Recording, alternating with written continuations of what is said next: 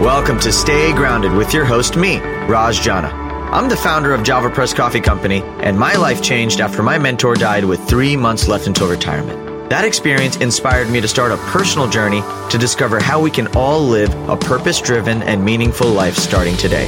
I interview everyone from best-selling authors and business moguls to extreme athletes and monks to discuss happiness, success, and fulfillment, to uncover powerful takeaways that empower you to stay grounded and make passionate living a reality. To access post-podcast discussions, insights, and further resources, visit rajjana.com/stay grounded.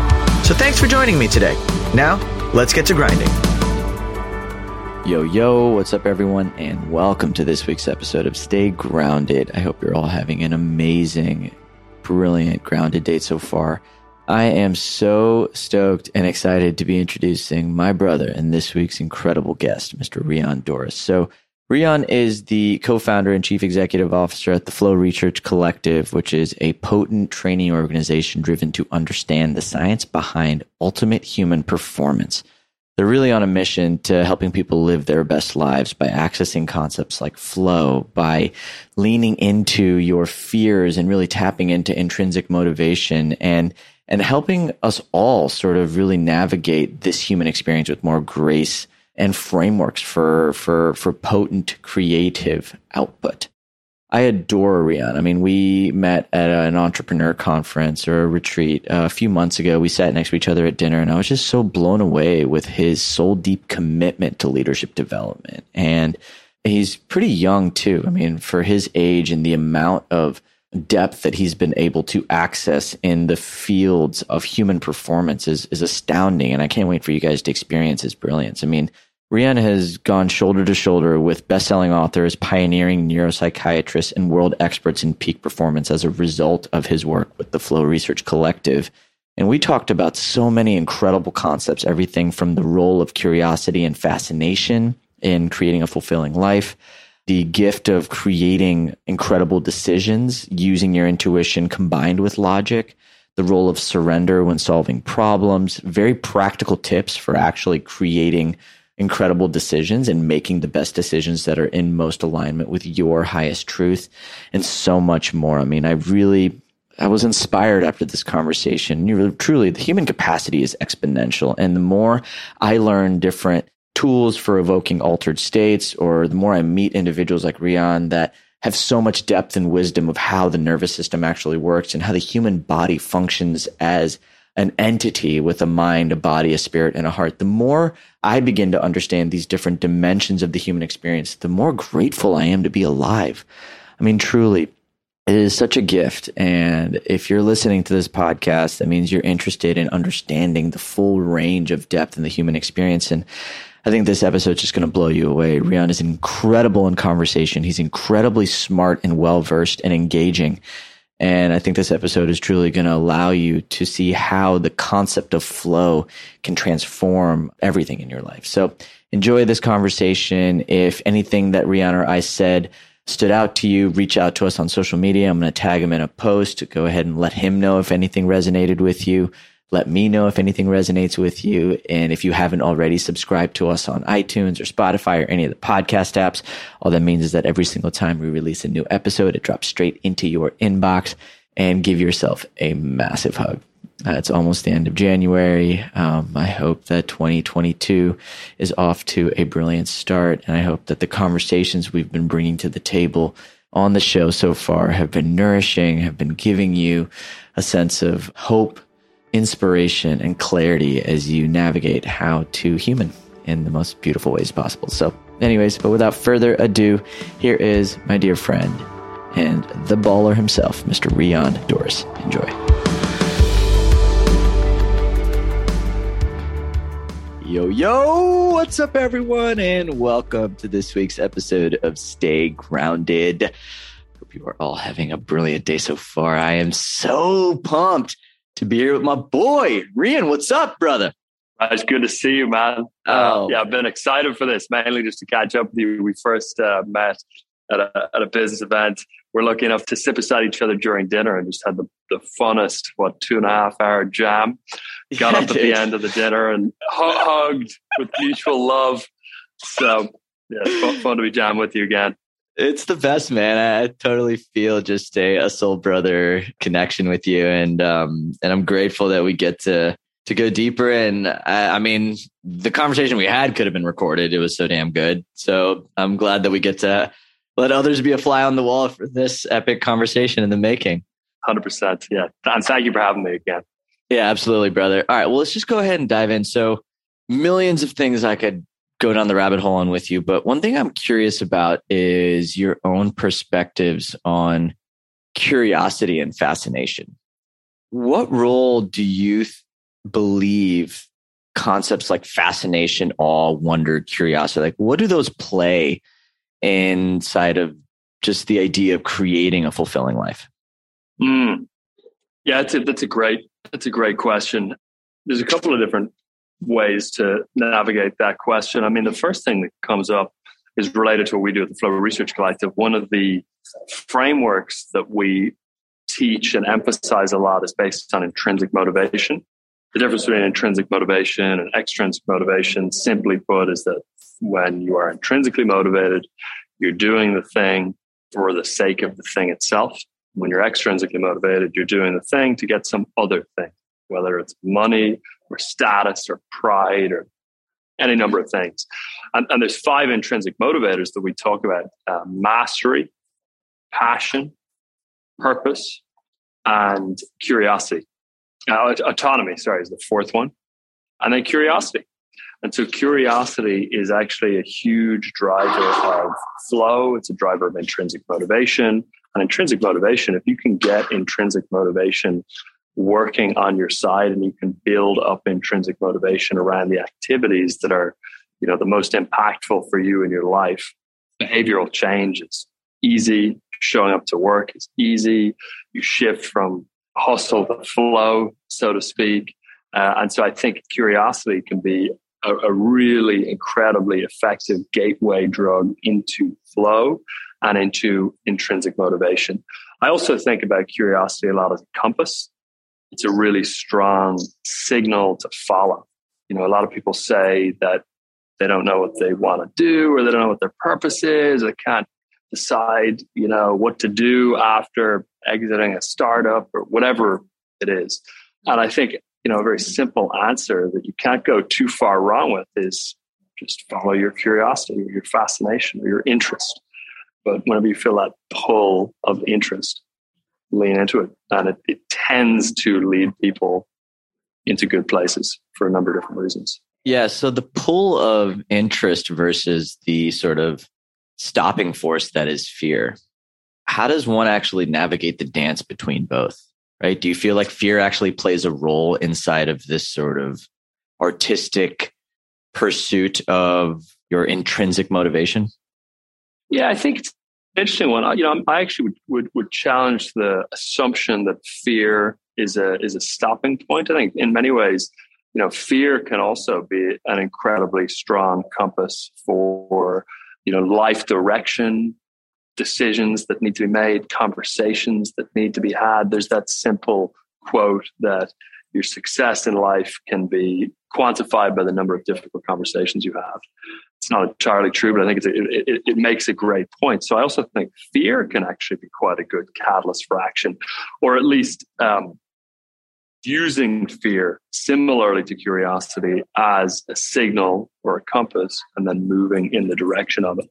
I think what causes paralysis more often than fear is apathy. And apathy, I think, in some respects, is a bigger danger than fear. Can you just describe for anyone listening what apathy might mean, if you define it in your own terms? The simple conventional definition for apathy is a lack of movement or drive to take action of any sort. And with that comes an emotional equivalent. There's kind of this apathetic state that emerges around apathy that a lot of people can resonate with the feeling of, this sort of, flatness. It's not quite necessarily depression. It's definitely not fear. I mean, fear as an emotion is actually highly charged. Yeah. You can feel fear for sure. And that feeling of fear and how charged it is, I think often catalyzes people to take action. Apathy, I think, has a more dead quality to it. Even if I think about boredom, I remember when I first really started leaning into boredom, it was one of the most profound teachers I had. Like, I hated being bored. I always had to fill my space with something to do or something to be or somewhere to go. But when I sat into the anxiety of boredom, it was a profound teacher and it was a profound compass. And it allowed me to reset the room in some ways. Like, it's not necessarily a stopping point. And I love that shift, because maybe I'd actually love to hear your perspectives on this. Like, I feel like most of my life I've created from that place of lack. Like, I didn't want this.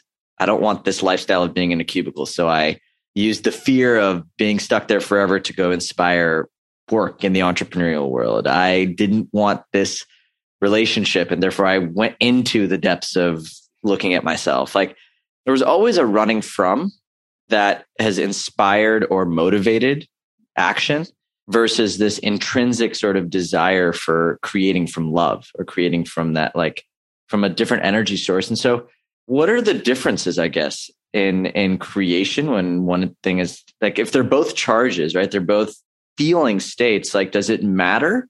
And how do you distinguish between the two? Because I'm finding like the stuff that I'm creating from love tends to have a higher vibrational quality to it versus the things that were motivated by fear. I mean, well, just to even loop back to boredom for a moment, what's interesting about boredom is actually how under-researched and studied and talked about it is as a state and even as a concept. There aren't actually many books that navigate the challenges and causes of boredom and benefits of boredom as well, and how to, leverage it and cultivate it. So I think boredom in and of itself is actually quite a fruitful and underexplored topic within psychology. With respect to creating from love versus fear, I mean, one thing that comes to mind immediately for me is the difference in creativity that is possible when coming from a positive versus a negative state. When we're in a negative or fearful state, physiologically, we're sympathetic dominant. Our pupils dilate, our heart rate increases, breathing becomes contracted and tense. And within that state, divergent thinking, which is very closely related to creativity, it's the ability to kind of go broad in your thinking and link a conversation that you had this morning with an insight you had when you were a 4-year-old with some thing that you learned in math class or something like that to create some, new idea about something you can solve. But that sort of divergent thinking gets blocked physiologically when we're in a fearful state. Rest and digest or relaxation and optimism, divergent thinking, increases. Sean Aker, who's a positive psychologist at Harvard, talks a lot about this. And I think that's, in many ways where one of the things people allude to about why creating from love is, often much more fruitful. It's because, your creativity is unlocked versus it being suppressed when in a fear or threatened state. And then I think also there's an intrinsic versus extrinsic motivation element as well. Being in a flow state, that zone of total immersion in the present moment, where learning, creativity, productivity, even overall life satisfaction and sense of meaning increase. Your ability to access that state when you're focused on the task at hand increases, but focus on the task at hand decreases with a extrinsic motivation. You're not focused on writing for writing's sake. You're focused on writing to get a certain number of blog hits or income or recognition or whatever it is. In sports psychology, they talk about it as task orientation versus ego orientation. They don't use the term ego in the conventional spiritual sense. They actually, ego is interchangeable with self in that sense. So task orientation is the surfer wanting to ride the wave for the sake and joy and pleasure of flow state that comes with riding the wave. Ego orientation is the surfer wanting to ride the wave to look cool to a girl that's watching him from the shore of the beach. And within sports psychology, big focus is having people build up a habit of task orientation, because it drastically improves performance. Whenever someone fumbles like a surfer on a wave, it's often driven by clicking out of task orientation, which is conducive to flow, and into ego orientation, which is conducive to mental activity that's not going to serve you within whatever it is that you're doing. So good, dude. I'm curious to know what your perspectives are on intuition and what role that plays inside of this sort of task-oriented, creative expression. When you're doing something for the sake of doing it and you're deriving from that pleasure, something is still driving that creative force. So that's when I feel most intuitive, most connected, most aligned, when I'm writing from that space. There's an energy to intuition that I'm curious to hear your perspectives on. Yeah, the spectrum that I think a lot about when it comes to decision making, which is an incredibly important skill as an entrepreneur or leader, is intuitive to deliberate. Another way you could put that is, emotional through to rational. So you've got intuition-based decision making, and you've got kind of deliberation-based decision making, where you very intentionally and consciously process different variables, different pros and cons. You weight them, you stack rank them to try and kind of systematically and methodically formulate a decision, all very consciously. Whereas in intuition, it's more of a bottom-up process where you feel into some sort of signal, kind of like compass, like we described earlier, and you make decision based on that. And I think that within spiritual communities, there's actually an over-indexing on intuition in many ways, and an under-indexing on the benefits of the deliberation end of that spectrum. And then in more mainstream situations, like maybe a big corporation, there can be a drastic underemphasis on intuitive decision-making and an overemphasis on conscious information processing and deliberate decision-making. And I think there's a sweet spot there. And what research shows about effective intuitive decision-making is that you have to feed your intuition with high quality data. And so where people often go wrong is they, follow their intuition, but they haven't read any books, or talked to any experts or gathered any information on the topic on which they're attempting to make a decision. So their intuition is producing signal with no good data points. Input. Yeah, with no good data points. Exactly. So the mistake, obviously, on the other end of the spectrum is that, you're incredibly deliberate and weigh pro and cons lists, and you have had an enormous amount of good data points, and your intuition is giving you a signal that is very strong, that is different to the decision you would make if you're conscious and deliberate. And that, may be a better decision, because the unconscious mind processes far orders of magnitude more information than the conscious. So, so long as you are feeding yourself with good data points, oftentimes your unconscious is going to synthesize those data points and churn them up for you as a signal in the form of an intuition more effectively than you will be able to consciously assess the different variables or data points and make a decision. But you have to feed the system with good data points for intuition to be effective. So it's about kind of navigating that sweet spot. And then, with respect to decision making as well, just to close the loop, I think a lot of it, this kind of relates more to entrepreneurship specifically, is knowing and being able to distinguish between what Jeff Bezos calls type 1 and type 2 doors. Type 1 decisions are irreversible. Type 2 decisions are reversible. If it's a type 2 decision that's reversible, the risk is infinitely lower, and you can benefit from being more intuitive.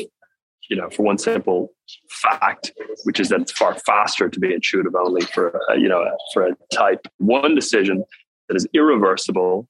It can be helpful to, even if you've got a strong intuitive or instinct with respect to what direction to go, it can be helpful to, run a more deliberate process in parallel with that to kind of check your intuition against your, more rational cognitive breakdown.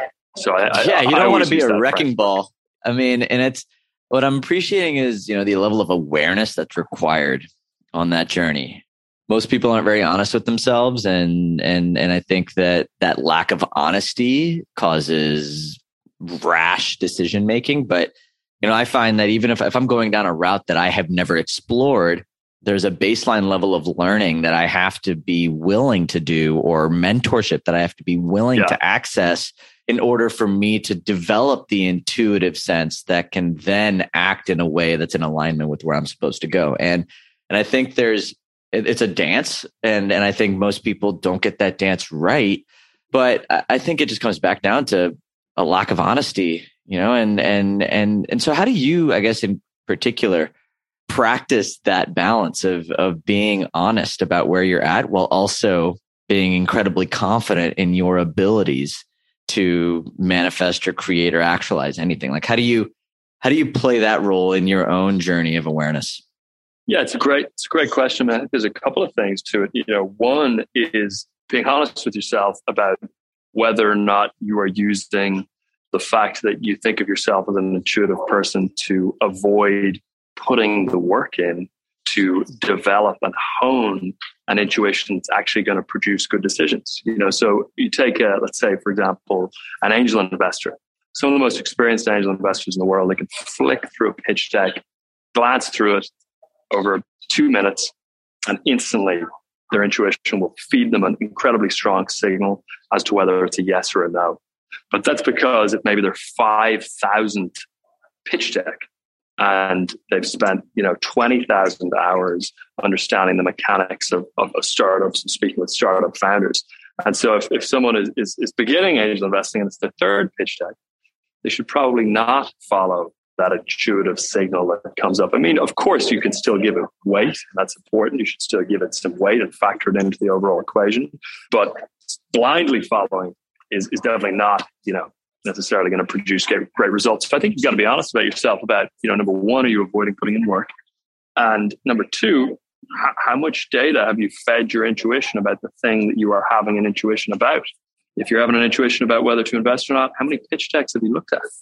That determines the extent to which you should blindly follow intuition. And then there's a second point I'll make. It's actually a quick tool that people can use at home that's really, really effective for increasing intentionality around intuitive decision making, and incorporating intuitive decision making more, especially if you tend to default to the more conscious, deliberative, rational, top-down approach. And it's called the MacGyver method. It was developed by the producer of the TV show MacGyver, and it was what he used to kind of foster his creativity and get his creativity going and solve problems using his creativity. And what you do is you define whatever the problem is with respect to the decision or thing that you're wrestling with. And as a quick side note, I think problem definition is one of the most critical skills within all of business. And it is, I think, one of the places people make mistakes the most, is they wrestle with a challenge or an issue or a dilemma or how to figure something out, and they actually haven't solved the problem, they haven't defined the problem. And so, they're trying to solve for B when in reality the problem is, X. And so problem definition is incredibly important anyway as a habit to build up the muscle of saying, okay, what problem am I actually trying to solve here? However, so the first step is problem definition, defining the problem that you're trying to solve.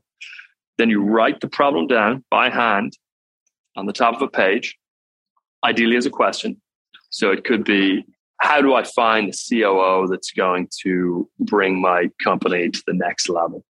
Again, maybe in this case, that's not actually the problem. Maybe the problem is, how do I get, X, Y, and Z work done? Maybe you don't even need a COO. So if you define the problem properly, maybe the question is different. Maybe the question is actually, how do I get your question? Yeah, exactly. How do I get my, HR issues solved? Maybe a COO is only one option. So let's just say, for example, the problem is how to solve the HR issues. You would write that down at the top of a page, and then you would go about doing whatever it is you're doing. 24 hours is the general normal recommendation. You go for a run, you hike, whatever it is, you keep working, just living your life. This is called the incubation period. And during this period, your unconscious is solving for and incubating solutions for the problem that you've clearly defined. Then you come back to the page and you attempt to free write without too much thinking about it, answers to the problem that you're trying to solve or solutions to the problem that you're trying to solve. Oftentimes, the solution will pop out. Your unconscious will process the information surrounding the problem, and it will come out really, really quickly. And so that's an example of really leveraging the unconscious to do the work for you, rather than kind of consciously deliberating and thinking, God, do I need a COO? Do I need a HR outsourced firm? That requires you to trust and letting go, right? Letting go of the idea that you actually have the answers consciously in front of you. Like, I have to try really hard to get this answer. I have to do more. It's actually trusting the do less phenomena, the surrender phenomena. And so how do you cultivate that trust? Right. I think that's a shift into a different way of being in a lot of ways. Like, that's actually more of like an embodied lifestyle, if you would, of trusting that your mind is actually this incredible machine or this synthesizing agent, right? Like, I mean, exactly. Yeah. It's a good what is that? What is the journey of that? Like, because I can already see it. Like, if you would have told me that 5 years ago, I would have been like, man, you don't know shit. Like, you don't know how my head breaks. You don't know how my head works, man. Like, I would have been like, resisting the idea of just stepping away. And so I'm curious to hear your take on that. Yeah, well, I'll even just describe kind of how the form it's taken for myself personally first. So it's funny, myself and my wife have this frequent interaction, which has now become a bit of a joke, where she'll ask me, what do we do about X? What do we do about the lease application that we need to apply for? What do we do about booking these flights? What do we do about telling this person that we need to rechange this? Like, whatever the case is, what do we do about X? My response is always, I will just wait and see. which can sound like being unwilling to actually think about it or take it seriously or put the time in to solve it. But it's because I know that the solution will just pop through, because we've defined whatever the problem is. The solution will pop through, and consciously trying to wrestle with the problem and solve it and hypothesize is just a waste of mental bandwidth and a waste of calories. And I think people spend so much time consciously trying to solve problems, rather than just knowing that the problem will emerge by letting their unconscious do the information processing. All they have to do is wait. All they have to do is, well, first off, they have to feed their intuition with good quality data, where you're back into kind of the dangers of certain woo-woo approaches. They have to define the problem properly, and then they have to just wait and see, and it'll solve itself in 95% of situations. And what's been interesting that I've personally found is that, as it built a bigger and bigger team and company, you would think that you would become, increasingly stressed about things and all the open loops that you're dealing with, often hundreds at a time. But for me, at least, this approach has drastically reduced stress, because I just don't think about things and they just get solved. So long as I again, consume high quality data and information and properly define the problems. And in terms of the final part of your question, right, how to build trust in a process like this, I think it's reference points and getting, cycles in where you run an approach like this and you realize that the problem does pop through and emerge, and then you do it again and the same thing happens. And then over time you begin to, trust the process and that it works. And in fact, I can think right now of a problem that's looming for me that I could easily be very stressed about, but that, I don't know, I just know that I've done what I can in terms of defining it, in terms of, gathering data. That my sort of my unconscious information processing will take care of the solution. Well, there's a level of surrender that you're actively practicing. You're surrendering the mind and the need for control to this overflowing sort of co-creative trust with forces that you can't really comprehend or see. Like there's a dance in that inherent way of being that allows you to have less of a stressful life, because you're not actually assuming responsibility for everything. You're trusting the right people, the right things, the right intuitive hits to show up exactly as you're meant to, which I can't think of a more like stress-free way of existing, because you're not actually, you're literally creating in presence. And so I guess, what role does presence play in your life? I'm curious to hear, like, just in your own journey, even, like, you know, as you've evolved into the entrepreneur, the leader that you are now, like, what role does presence play in the way that you exist in every area of your life? That's a good question. I mean, presence is something that I've struggled with a lot, and still definitely do struggle with a lot. And there's a great quote by Mihai Csikszentmihalyi, who's the often referred to as the godfather of flow. He coined the term flow state and did all the original research on it. He actually passed away, unfortunately, toward the end of last year. I'm paraphrasing here, but he says something along the lines of, the quality of your life is directly equal to the quality of your attention, because your attention is the determining factor in the nature of all of your experience, and all there is the nature of your experience. So I think when it comes down to it, you know, presence, the quality of your presence and the quality of the experience that you have based on the quality of your presence really is going to determine everything in terms of, you know, how you experience kind of being alive, and everything is upstream from that. How happy you are, how fulfilled you are, how much you enjoy things. It's really all determined by, you know, the quality of your presence. For me, it's been, and still is, very challenging to remain present. I get very lost in the future in particular, less so the past, but I get lost in the future, usually in a positive way, being excited about things, planning things, thinking about things, not necessarily in an anxious way about, I wonder what'll happen, but it still pulls me out of the present. And it's one of the things I want to work on personally a lot is really kind of building a present moment awareness again. I think, you know, the conventional approach, which is mindfulness meditation, is really one of the strongest ways to do that. Although there's other ways to do that. Journaling can increase mindfulness. Exercise and looking after your physiology and your body properly can increase mindfulness. The thing I've found most helpful is probably mindfulness itself, mindfulness meditation itself. And so it's a big intention of mine for this year, that should increase how present I am in moment to moment. How do your relationships sort of play a role in your personal growth and evolution? I guess in that way that, you know, mindfulness is easy when you're sitting inside of, you know, a room quiet with your headphones on and you're practicing, but applied mindfulness in your life with your relationships and the people and like, so how do you, I would love to hear just, you know, what role do your relationships, whether it's your intimate relationship with your partner or your relationship with anybody that you choose to engage with, like, how do they play a role inside of your own personal evolution?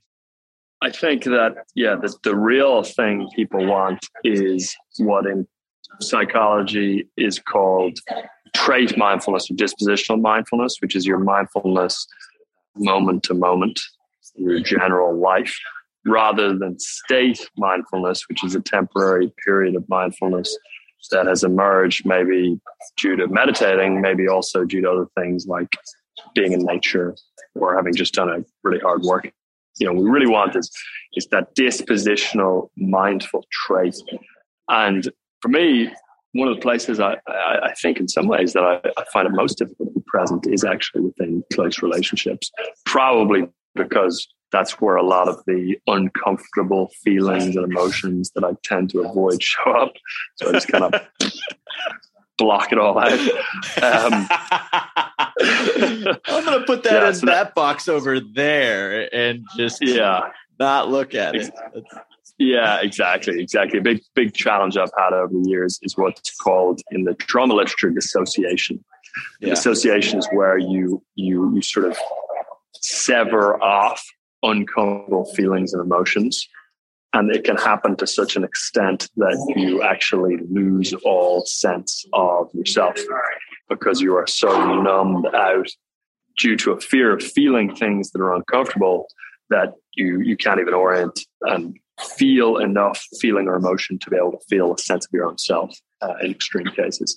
And even in more extreme cases, dissociation can also become depersonalization, which is an experience of not even feeling like a real person, where you look in the mirror and you're confused by what you see and you don't even know if you're kind of in a real world around you. That's what happens often to people with very, very severe PTSD, is they have depersonalization and dissociation.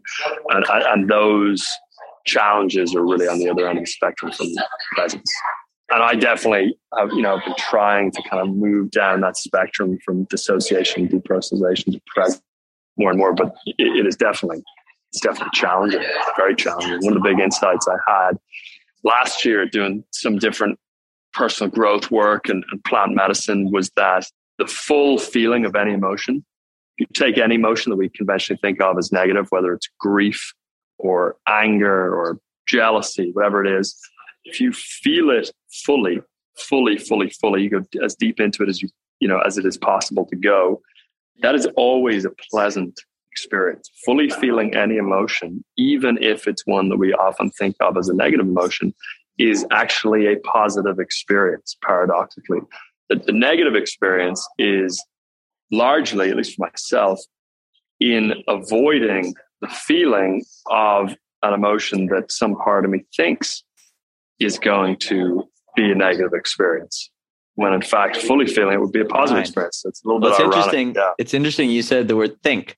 What I think will be a negative experience. It's because the mind is getting involved, when feeling has nothing to do with the mind. In fact, if you just feel sad without adding an applied meaning to the sadness, it's actually just an energetic response. That's sadness. And it's a beautiful thing, right? Different experiences in life are going to evoke sadness. Different experiences in life are going to ignite fury, but both are like, our bodies wouldn't be creating these incredible, intelligent responses to an input if they didn't have utility. And I think because of our limited understanding, I feel like there's a lack of awareness, at least from an emotional standpoint, around the gift of these emotions and the data points that they can be. Like, I mean, coming back to operating from intuition, like a feeling is an intuitive data point in a lot of ways. Like, and I've found, at least for me, like the more I allow myself to feel and truly go into it, the more rich that data set actually becomes. Like I'm accessing more of my ability to synthesize information for myself. I feel more connected to a knowing, and of course applied to specific areas of life, but nonetheless, it's feeling has done nothing but help my life out. Let's just put it that way. Like I can't. Yeah. I think one of the other really important points on the topic of feeling is that you are able to feel positive emotion to the degree to which you're willing to feel negative emotion. Yeah. Meaning you can't selectively edit your emotional color wheel. You can't. It's a circle and it contracts in a cyclical, circular fashion. You can't just kind of erase that little bit of sadness up on the top left and then still have all the positive feelings that surround it. The whole thing contracts, and with that contraction, it erases all of the positive emotion. It's possible, the joy, the excitement, the love, whatever it may be. So that's something I try and remind myself of a lot, which is that it's the degree to which I'm willing to feel negative emotions is directly proportional to the degree to which I'm able to feel positive emotions. That's such a beautiful, inspiring reminder for really myself, as well as I hope everyone listening, to really be present inside of the feeling that's showing up. Because it's almost like your capacity to feel what is the gift. That is the gift. Yeah. And I think in some ways, at least I always find this reframe useful because of how my mind works. But it's also, I think, but also a skill alongside it being a capacity. It's a skill to be able to actually navigate all the defense mechanisms and patterns that have accumulated throughout childhood and later on into life, and actually kind of feel the base emotion underneath all the junk and all the cobwebs. It's leadership training. I really feel like personal leadership, whether you're an entrepreneur, whether you're in charge of leading people or not, like I think personal leadership is one of the most important aspects of personal development that we get to work on. right? Like we all have family members, we all have intimate relationships, we all can show up with more capacity to be present. At least for me, like that's where almost all of the juice has been. There's a great book I think it's by Jim Dethmer, The 15 Commitments to Conscious Leadership. And one of those commitments is feeling all feelings. And they're not even referring to personal leadership. They're referring just to straight up people leadership, team leadership. And yeah, the point they make there is that as a leader, it's, you're steering the ship oftentimes with your feelings. One of the things my executive coach, Brian Franklin, who's incredible, always says is that good CEOs think their feelings play a role. Great CEOs know their feelings drive the ship or drive the bus ultimately. And that aligns to the Jim Dethmer commitments of conscious leadership approach. So I think, if you can't feel properly, as you said, you're losing so many data points that are critical to your team, to your strategy, to where you need to go as an organization, to the type of engagement that different people need from you. So you have to be able to feel things, or you blanket sweep out a huge percentage of the information you need to succeed. Dude, I love you. I can't wait to physically hug you, like deliver a big old bear hug in person. I was so looking forward to seeing your face today and just being in it. And I'm just grateful that I love the way you explain things, and I just love how brilliant you are. And I love mostly, I appreciate how dedicated you are to your own path and your own level of mastery. It's actually one of the things I just connected with you on deeply right when we met. It's like that there's an intrinsic desire to just experience more for yourself that I appreciate. And I want to just make sure I acknowledge that, because you're just freaking awesome, dude. I just love you. I appreciate that, dude. And straight back at you. I'm sure everyone listening can feel the bromance. So, yeah, for sure. Yeah, appreciate you too, brother. Got it, man. Well, why don't share a little bit about, for anyone listening who wants to maybe engage more with the Flow Research Institute and just everything you're doing. I mean, can you just give a quick plug? And we'll make all of these links available in the show notes, guys, if you want to go deeper into anything that was discussed on the show today. But yeah, go ahead, brother. Sure. Yeah. So one place that's worth checking out for free, hopefully very useful content, is our podcast, Flow Research Collective Radio. We've had guests like Stanford neuroscientist Dr. Andrew Huberman, to Laird Hamilton, to Simon Sinek, all sorts of other thinkers and speakers and academics and doers. So that's worth checking out. That's Flow Research Collective Radio. You can just Google it. And then Flow Research Collective is our organization, our main peak performance training, which is designed to help business leaders access flow state more consistently. It's called Zero to Dangerous. The word 2, not the number 2. And zerotodangerous.com is the URL for that if anyone wants to check that out also. Beautiful. Beautiful. Got one last question for you, brother. In the midst of everything you're doing, everywhere you're going, and everywhere you've been, how do you stay grounded? I'm going to give a specific answer to that. It's Wim Hof's breathwork app. I've done it every single morning pretty much without fail for the last 24 months. And it has been an incredibly, incredibly useful practice to buffer against stress. I find that when you do a breath hold retention, your system goes into the same fight or flight response that you get when you're triggered by any kind of external stressor. And training that multiple times every single morning is just incredibly helpful in buffering against the stress response when it does occur. So I do that for 20 minutes every morning without fail, and it works great. I love it, brother. Well, again, I'm so grateful we got to connect again, and thank you for just dropping all sorts of wisdom. Everybody, that is a wrap for this week's episode of Stay Grounded. I'm your host, Raj. This is your new friend, Rianne, and from us, stay grounded. We'll chat soon. Thanks for joining us today on this episode of Stay Grounded. I hope you found this interview helpful as you create your own ways to live an extraordinary life. For more resources and support, please visit www.rajjana.com/Stay Grounded to join the official Stay Grounded Facebook group, a place where aspiring life enthusiasts can connect and ignite passion for life together. My hope is that the positivity, content, resources, and support in this group will resonate with you on a deeper level. That what you hear in our podcast, read in our thoughtful posts, or learn in our courses will empower you to live with intention, uncover true purpose, and challenge the internal dialogues that stop you from being who you really want to be in your life. Again, thanks so much for joining us. Stay grounded.